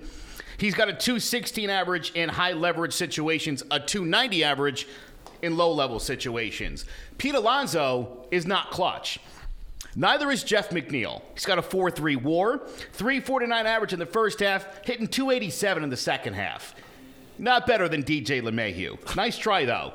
He does have a 298 batting average with 2 outs and runners in scoring position, but for a guy hitting 332... He does not like the Mets. For a guy hitting 332, when it matters, he's a regular kind of hitter. And Michael Conforto, the only other guy on this team with a WAR over 2, he's at a 2.8, is hitting 220 over the last month, 257 for the month of August, a 256 average with 2 outs and runners in scoring position. Again, a 238 average in low leverage situations, 290 in high, 297 in low. So the Mets are delivering when it doesn't matter. I went through all these guys' numbers. When the Mets are up, these guys are all superstars. When the Mets are losing or when the Mets need a big hit, they're not getting them. Well, J.D. Davis is right now in the last 100 bats is batting 380. He's leading the NL in batting average in the last month. They'll catch up to him. And then Rosario isn't too far. He's batting second with 371. Listen, guys are stepping up. They're hot. I started watching the thing. McNeil's been on Nemo. Who's coming off of he had bulging dick, so he's on injury. They're gonna get certain players back. Okay. There's 3 teams in the NL East right now fighting for that. I think it's great. card. Now Because the NL East stinks. Now here's the thing. The last It's good balance. Now though. here's the thing. The There's last time definitely good balance. DeGrom Balance is a nice way to say everybody stinks. Now, the last time DeGrom lost was June 28th against the Braves. He's pitching tonight against the Braves. They got a 3-game series against the Braves. Let's see if it continues. Listen, they got the majority of the games. They have 36 games left, I believe. 24 of them are at home. They have the 6th best winning percentage, winning at home, 127 games. or baseball record at home. Last week against the Braves, they almost got swept. I mean, it took a late comeback in the 3rd game to not get swept by the Braves, who are a better team than the Mets. But they are, it's kind of, so that's what it is. 36 games. They have 24 games left in the regular season at Citi Field. They have the 6th best home winning percentage. Dodgers have number 1, Astros, Yankees, Cubs, A's, Mets, and then the Indians. Listen, they're going to have home field advantage. They're going to have an easy schedule. Hopefully, and they'll still blow it because they the Mets. Well, they have blown. They have blown. Historic. They've done it in historic fashion. It's the Mets, and again, they were trying to relate this team. Their best hitters are not clutch hitters. They're all young guys. Yeah, they should be good for the future. They got Listen, you got DeGrom, you got Stroman, you got Syndergaard. All 3 young pitchers that you can build off of. And then, like you said, you have McNeil, you have Alonso, you have guys there. You know, you make a couple good moves here and there. You don't know what your future holds. It's remarkable that the Mets are in the position that they are in, considering how bad their bullpen is. And they were. I disagree. I think the Mets have such an amazingly talented team. They're young. Do you like Callaway? I'm sorry to cut you off. I don't. I think he's the worst. I don't know. I said it a couple weeks ago. I was on vacation. We talked about it. I thought he should have already been fired. See, I don't think he belongs in New York at all. A lot of people have related him with Francona because he was his pitching coach for 5 years in Cleveland. That's where the relationship built. That's what I've been reading. They do that with Belichick guys all the time, too, though. And how does that usually pan out? Listen, at the end of the day, I always think the players have to perform. I'm happy. If your players don't perform, yes, but Belichick has Tom Brady. But they're not performing. No, I know. Right now they are. And they're not coming. They've been hot for a couple weeks. Calm down. We talked about Gio Urshela in May and June, and I was like, slow down, pump the brakes, I was on him. I'm not ready. I'm not ready to say it. Same thing with Luke Voigt. I was like, let me see some more. I'm just saying, dude, like I was right on Gio. I was right on Gio. 25 good games in a 162-game stretch. I'm not impressed. But this is how the Mets should be playing. The Mets have much more talent, I believe, than the Braves do. And they don't match up well with the Braves at all. Well, they have a better pitching staff. I mean, if the Mets pitchers are on, they're probably the best 1, 2, 3, and you can make at least an argument. But to close out the game they can't do it. And they generally don't come up with big clutch hits. So the perfect team would be the Mets starting roster, the Yankees bullpen, and the Yankees hitters. Yes. If you could combine those teams, boy, oh boy, New York would win a championship for sure. Every year. All in all, I just want to see New York sports. perform well because I have a lot of Mets fans. It's been a struggle for Mets, even the buddies that are Yankees, Mets fans. Giants, Jets, Rangers. It's been a struggle for New York They're not sports. working on their golf game right now. They're playing good baseball, and it's good to see. And you could see the excitement in the crowd, and the fans, just in general in New York. I just wanted to see New York sports be successful. In the end, that's what I want. Hey, maybe Okay. Hey, Joe, you said we could have a Subway Series again. Why not? 67 and 60. It's hard for me to get excited about that. And again, it took a 5-game winning streak to get them there. Congratulations. I mean, it's something to build on. Again, they've got a great base. Cool they kept all the pitchers. It made sense bringing Stroman in. Maybe 2020 they can kind of turn the corner and start to become a respectable franchise again. But my point is this. The Mets haven't suffered major injuries this year. Right? Nope. Not like the Yankees. Not like the Yankees. Who's the outfielder that everybody hates? Big mouth. What's his face? Cespedes? Cespedes. Other than Cespedes, injuries haven't. But he never even played day one. So I understand that, right? So it's not even like they've even missed it. But when you look at what the Yankees have had to overcome, and you look what they've done with the rotation that they have, and even with the struggles they had with some of the guys in the bullpen at various times this year.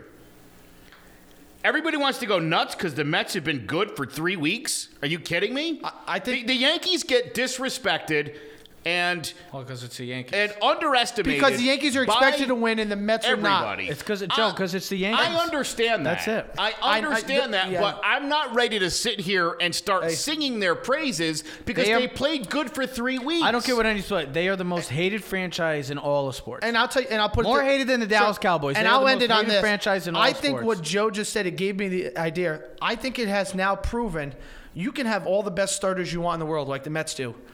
If you don't have the bullpen, it's not going to make a difference because it's not how you start, it's how you finish. And it's proven that the Yankees starters are not good, but they have the best bullpen, and that's why they have 83 wins and the Mets don't. Since 2001, only the 2016 Cubs have had the number one rotation in baseball, statistically speaking, and won a World Series.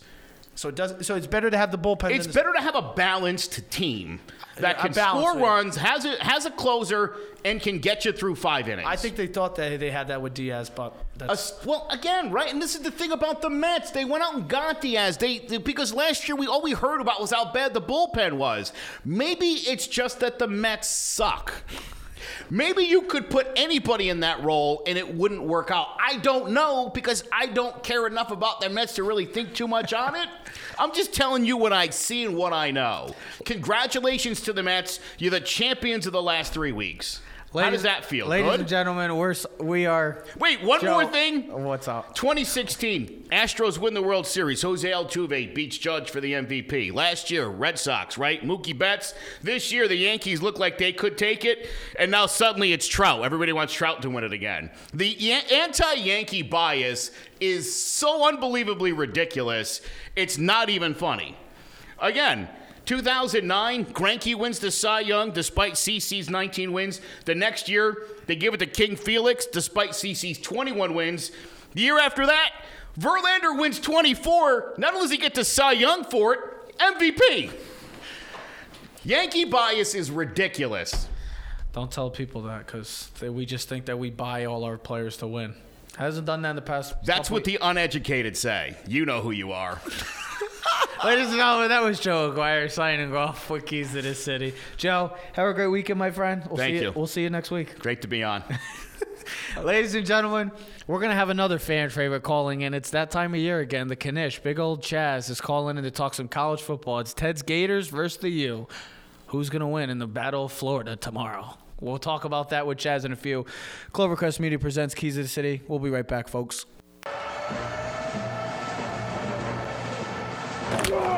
You're listening to Keys to the City, brought to you by All Noise Radio. Here's your host, Trevor and Ted.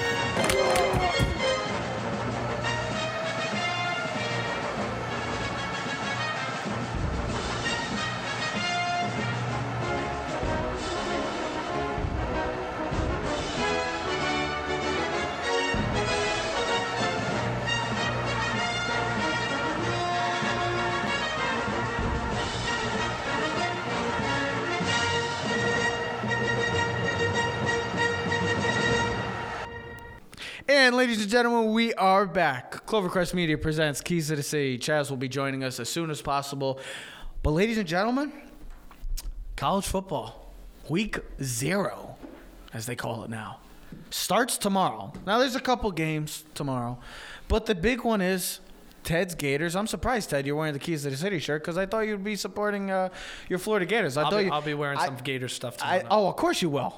I thought you would be wearing – I mean, you do have a Miami jersey. That's only because it's Sean Taylor. But you do have the Tebow jersey. I have 2 Tebow jerseys. What are you going to be wearing tomorrow? For the night game? No, Ted, for the morning game.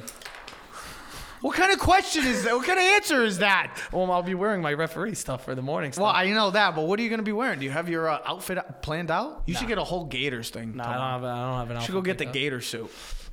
Are you excited? First of all, I'm excited because it's college football time.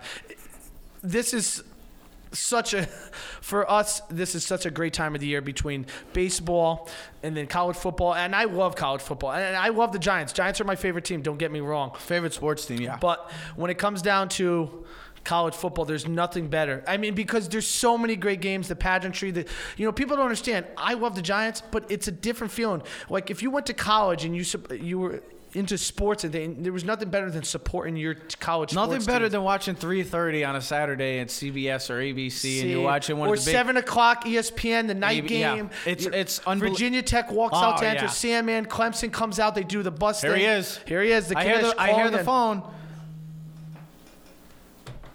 Kanish, you there?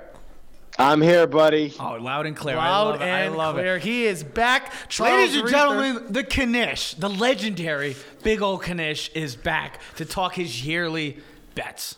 And then we got a big one tomorrow. I know there's a couple games down the road. But, Chaz, first, before we get there, are you excited for college football to be back?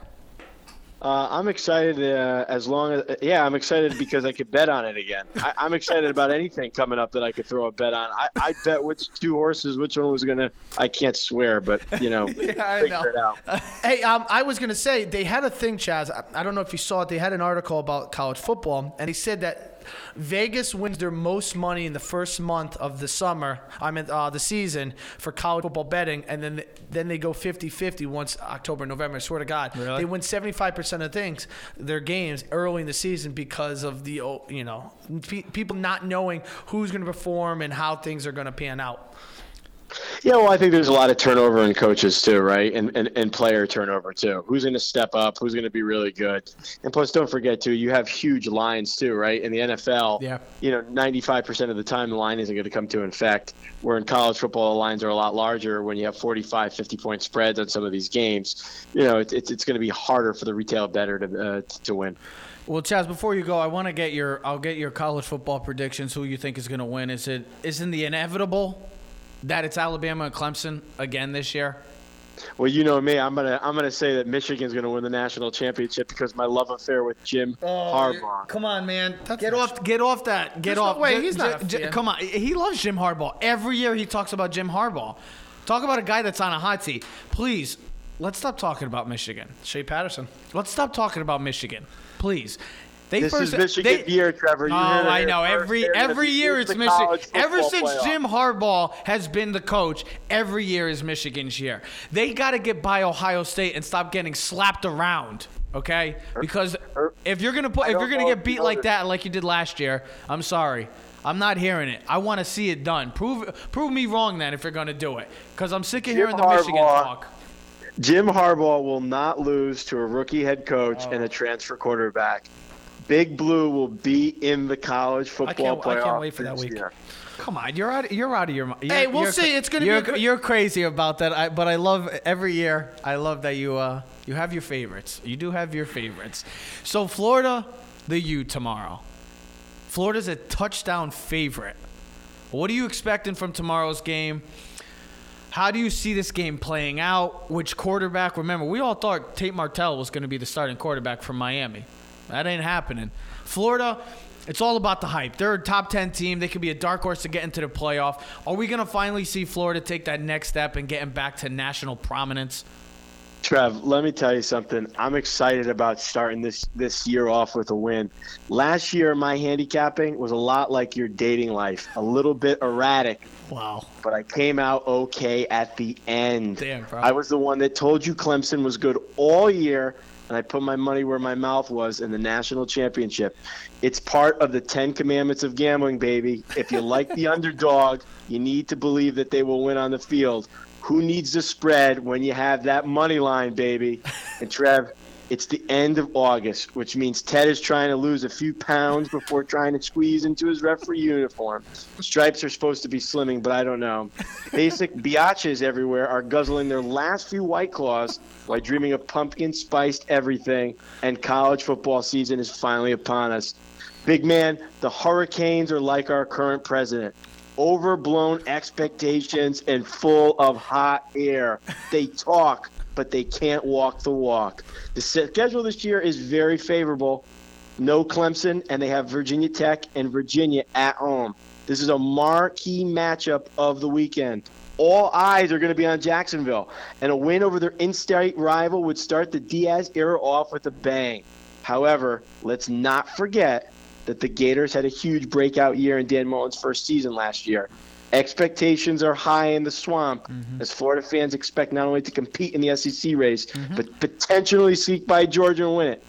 A win over the Hurricanes will prove last year's 10-2 record wasn't a fluke, and their lofty 2019 expectations are justified. So you ask me who's going to win and why? One word: power, power, power. I know Florida lost 3 starters from last year's offensive line, but their running game got it going last year, like the German Panzers cruising over the Ardennes. They finished the season hitting the 200-yard mark 9 times and averaged more than 5 yards a carry. That Hurricane front 7 is going to melt in the Florida sun. I don't think Duran Williams and the Miami offense will generate enough big plays to compete with Florida's power running game. This game will be close. Don't pull a Timmy Q and start sweating the bed out in the first half. It may be tied at halftime, but Florida will pull away late to cover the spread by 10. Chomp, chomp. I'm laying the 7, baby. What are you expecting from this Florida team? Like this, because they're coming in with the high expectations. They're trying to compete for an SEC title and maybe even a dark horse in the college football playoff. Do you think the hype gets too much for Florida again? I mean, these are 2 teams every year. It seems like the 3 Florida teams, along with Florida State, we always are hyping them up, and they fail miserably in expectations. Because of the names of the schools. Do you expect Miami or Florida to get back to that national dominance? Not even prominence, but domination. Dominating the SEC, and for Miami, dominating the ACC. Do you expect that this year from one of these teams? And if No. And if Florida, say Florida wins tomorrow, are they on the right track to getting to a college football playoff? And if Miami wins, are they coming back to being the old Miami? I mean, what do you expect from either one of these teams this year? I'm low on both of them. I think that Dan Mullins is a really good coach. I think that the biggest problem for Florida, and Teddy knows this better than anybody growing up as a Gator fan, they had elite quarterbacks with Chris Leak and Tim Tebow. And since those 2 guys have really graduated from college, they really haven't had a great quarterback. And that's been kind of the thing that has separated them. And if you look at the teams that they have just really couldn't compete with, the Alabamas, the Georgias, those guys had much better quarterbacks over the last 5 to 10 years. And for Florida, I just do not think that they match up well with Georgia, and it is Georgia's, it's Georgia's division to lose the SEC East. Miami, I think the biggest problem with Miami right now is just they're too young. Diaz's first year. I think a bowl game out of them would be a good year. So my sleeper team is the Nebraska Cornhuskers. Watch out for Scott Frost in his second Everyone's year. on him. Everybody's on there, but Taylor Martinez, the quarterback. Adrian Martinez. Oh, sorry. You don't expect Felipe Franks to. I mean, he's closed out the season pretty well last year. You don't expect him to continue that elite status at the end of the year that he was, to maybe being the quarterback that Florida's been wanting for years. You don't expect that from him this year? No, because he closed down the end of the year with a power running game, and he had the Florida Gators are missing 4 guys from their offensive line, and I think that a lot is going to be on his shoulders. And I do not think that Franks is the type of quarterback like a Fromm, like a Tua, where you could put the game on his shoulders and he can drive you down the field. Is he the key for the Florida Gators to compete for an SEC title and a possible college football playoff berth? If Franks plays above average to great, Florida's in the playoff, and they could beat Georgia. But without play from the quarterback position right now, I mean, if you look at Georgia right now, what separates Georgia the most from Florida? What position is the greatest discrepancy? Quarterback right now. I mean, but here's the thing about you say defenses are pretty similar. This year, hold on. This year, it's really the offensive line, because you can make the argument that Georgia might have one of the best offensive lines in all of college football. They've returned the best left guard and left tackle in all football, in college football. They have Fromm. They got Swift back to running back. The weakest part that Georgia faces this year is they have no receivers and tight ends. They have one guy coming back from last year's class. Other than that, their defense is stout. Their linemen are stout. Their quarterback is stout. And they have a solid running game, and we know Georgia produces running backs year after year. So, listen, that game will be interesting. Here's my thing about you said about Tua and Fromm. I don't think Fromm is a great quarterback in college. I do not think Tua, and I really thought Tua was the best player in college football for most of the year until end of the year when we saw Georgia kind of get to him, and then we saw him in the national championship. Yeah, that Lou Dowell's bet. Yeah, the Lou Dowell's bet. Still waiting on that bet. Still waiting on that bet, my friend. My double dinner bet. But you say Tua and Fromm are superior to Felipe Franks, but they kind of came back to life last year, especially Tua. I don't see them like even Tua. I don't consider him in Trevor Lawrence's class. Trevor Lawrence is the greatest quarterback it really since Andrew Luck played the game in college football. But Trev, I'm going to go back to Florida in the Jim McElwain days when they went to the SEC championship back-to-back years. No quarterback. And if you watch those games are very competitive, and those Florida Gators stopped some very good Alabama offenses, but the problem was Florida just could not score.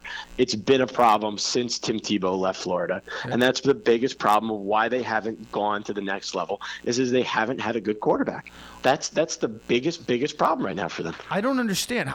How are they not recruiting? They are. Teams like not producing. Teams like LSU and the Florida Gators, they're top 10 programs. They can't find any of these star-studded quarterbacks. I don't understand it. It doesn't have to be a star-study. You know what I mean? Like a good quarterback. Yeah, hey, listen, Baker Mayfield, it worked out. Texas Tech and went to, Mahomes. There's guys that work. SEC, they got good defenses, okay? And it takes a special quarterback in the SEC. And Charles will probably know this answer better than I will. When's the last time we really had a stout SEC quarterback? Like somebody like an Andrew Luck. Or, name me a last SEC quarterback that was legit NFL caliber. Tua? Manning? Peyton Manning. Oh, maybe Eli. Maybe Eli. But think about SEC. It's running game and it's defenses. It's never been about the big time quarterbacks. Name me a big time Tebow, but he was a product of the system. Name me a Cam Newton. Cam Newton. The offense was made. That was 9 years ago. Well, Cam Newton. I'm going to bring up a point that neither one of you guys have alluded to. If you're a college football recruit right now, and you're a quarterback, do I really want to go to Florida or Alabama and hand the ball off 35 times? Do you want to go to any SEC team, though, then? I would rather go. Listen, and if you look at it right now, what are we seeing in the NFL? Everybody is adopting the Mike Leach. Mike Leach's offensive system. Spread the ball, throw the ball around, let's go. So that's why Oklahoma is getting always the number one recruits in quarterback. Jeff, if you were a football recruit right now and you really had NFL dreams, and you had a dream of playing professional football, and Nick Saban, and you're sitting there and he's telling you, and you don't care about winning a national championship, and you step back and you say, everybody is running this system, the Patriots, the Chiefs, the Steelers, I'm going to Clemson or Oklahoma. Yeah. That would be my quarterbacks don't pay. It could translate. It doesn't translate always into the NFL. That's the thing. Yeah, it's nice to go to college for those offenses if you like stats and you're trying to win a Heisman. It doesn't always translate into the NFL, though.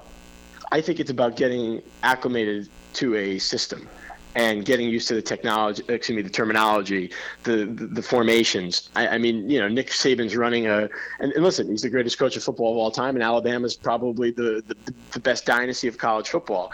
But if I'm a college recruit, I want to go play someone who's playing the air raid because that's what every NFL team is shifting to. It's a reason why Cliff Kingsbury, a failed college football coach, was hired at Arizona because that's the way the NFL is going. Okay. Kind of like where I said the running backs are getting devalued just by default. By default. And it's why Nick Saban probably and why Clemson all of a sudden has gotten really, really good, and why Oklahoma's getting these great recruiting classes, because you want to go play and run that system. Now, right? Now Alabama did adapt that system last year because of Tua. That was the first time they actually had a quarterback who can throw the ball legitimately. They've always been I formation or power I. Well, because last year they were shotgun with Tua. Great running last year backs. they were shotgun more so with Tua because of his ability to throw the ball. Mm-hmm. So Alabama has started to adapt it a little bit. We'll see how it goes going forward. This year, I think Chaz, Alabama, you're going to see a different Alabama team this year. Because Tua comes back, you have that solid. I mean, think about it. He's a first-round talented quarterback, but they have legit 3 first-round talented receivers on that thing, where it used to be the running backs. Now, they still have a star running back, but they have maybe one of the best college football players in Jared Jeudy at the receiver. They have 3 first-round draft picks at every receiver. They're going to be able to spread the ball and throw the ball around the field and still be able to run the ball. I think they're going to be this will be the best Alabama offense we've seen since Saban's been there, without a question. I got 2 more questions for you. But hold on, I just want to say one thing about this point. Yep. If Alabama, you think they're going to have an offense, how about a year with a Trevor Lawrence who's more mature? I totally agree with that. Totally. Yeah, and they got their 100%. receivers back, and they got Travis Etienne. I mean, they're going to have the same type of thing, and they have the offensive line. Listen, I think those are going to be the 2 best offenses in football this year. They should be. Yep. Now, here's the thing. Clemson doesn't face the defenses Alabama faces week in, week out. But listen, we also know Alabama also throws 3 cupcakes in there during the season. Well, and we've talked about this because you have mentioned it multiple times. You throw a Townsend in there in a Western Kentucky the week before you're playing LSU, or you have a bye week. I mean, they've talked about it on the show. Colin Cowherd said it. Look at Alabama. They play 3 cupcakes, and then every time they have a bye week before the LSU game. Like, how does that not set up perfectly for you? Well, I mean, listen, it's my biggest critique of Nick Saban is Nick Saban has never gone on the road and never went into a hostile environment. Urban Meyer does. Oklahoma with Bob Stoops does. You know, Lincoln Riley does. Jim Harbaugh does. Brian Kelly does. Okay, I mean, Georgia, Kirby Smart. They go into a Notre Dame. They go into a USC. They go into an Ohio State. Playing somebody on a neutral court and a neutral field like Atlanta. And a fringe top 25 team, and never going into a hostile thing and relying on the SEC. He did one but time, he did one time and lost, and that's why he's never done it again. He did in the early years, and then he curtailed his schedule to. And listen, it's fine, but and listen, I'll say this, it's fine, but you know, if Alabama, you know, go into Michigan, go into Ohio State. You know, going to USC. Oh, I would love to see Alabama go up to Michigan. That would be, I'll tell you, that would be awesome. 110,000 people, Big Blue. Who cares? I mean, just think about this right now. Alabama's most difficult non-conference game is Duke, a fringe a borderline team that's going to qualify for. They'll win by 40 points over Duke. I bet you. Yeah, and listen, and that's why I honestly think if Alabama loses a football game this year, they shouldn't be in the college football playoff. Stop relying on the SEC so much. Give me your college football prediction. All right, who do you got? Oh, Clemson, Alabama. Well, who do you got as the other? Who's the other 2 teams? You're gonna yell at me. It's gonna be Michigan. Well, all right, and who's the other one? Who do you think? Washington. I mean, listen, not a bad pick, but Pac-12's got to get something. They got a good team. You got to like the coach. They got Jacob Eason, the transfer from Georgia. Okay. So, and then you got Clemson, Alabama. Washington is really underrated. They have a pretty favorable schedule. And then you got Clemson, Alabama. And then who do you got winning? I think the Big 12, I think Oklahoma and Texas are going to beat each other up and not be able to sneak in. I think the ACC is a one-bid league. I don't see anybody outside of the Power 5 getting in. College football's getting and plus, I like to have a couple little surprises. So, okay. I do think, in all honesty, I know I'm a Jim Harbaugh lover, but I do think this is the year for Michigan. And candidly, if they don't beat Ohio State and win the Big 12, then I think Jim Harbaugh will have to leave, because without Urban Meyer, with a transfer quarterback starting in his first year, if they don't do it, but this is the first year that Jim Harbaugh is not running a 1940s like offense. I will say, I'm not buying into him. I'm done with them. Chaz, thank you so much for calling, big guy. Love you. See you soon. All right, pal. See you guys. See ya. So Ted, you're a Florida Gator fan. Yeah. Just give me your take. What's the score? Plain and simple, Felipe Franks has to play like he did against Michigan in the bowl game against the Peach. They got to be dominant. Chaz is right. They lost 4 of their 5 offensive linemen last year. I read about this game completely. Both offensive lines are going to be shaky. Both defensive lines, Miami by the end of the season could have one of the best front sevens in all football. Florida has a great defense too. They're stout up front. Florida has skill players all over. Jefferson, Van Jefferson, Freddie Swain, Trevor Grimes, Joshua Hammond, Michael Piron, the running back. You got the quarterback back. He's 6'5". He can throw the ball. I think Florida's going to win. They're going to pull it away. I think you're going to see a 31-24 game or 27 game. Early it's going to be a little shaky. First time guys don't get preseason games. I'm excited. It's Florida versus Miami. There's a history of these two teams. These teams played every year up until 83, 50 straight years. The only year they didn't play was 1943 because of World War II. Okay. Miami holds a slight edge, 29-26. They've won 7 of the past 8 meetings. The last time the team played, Tebow was the leader.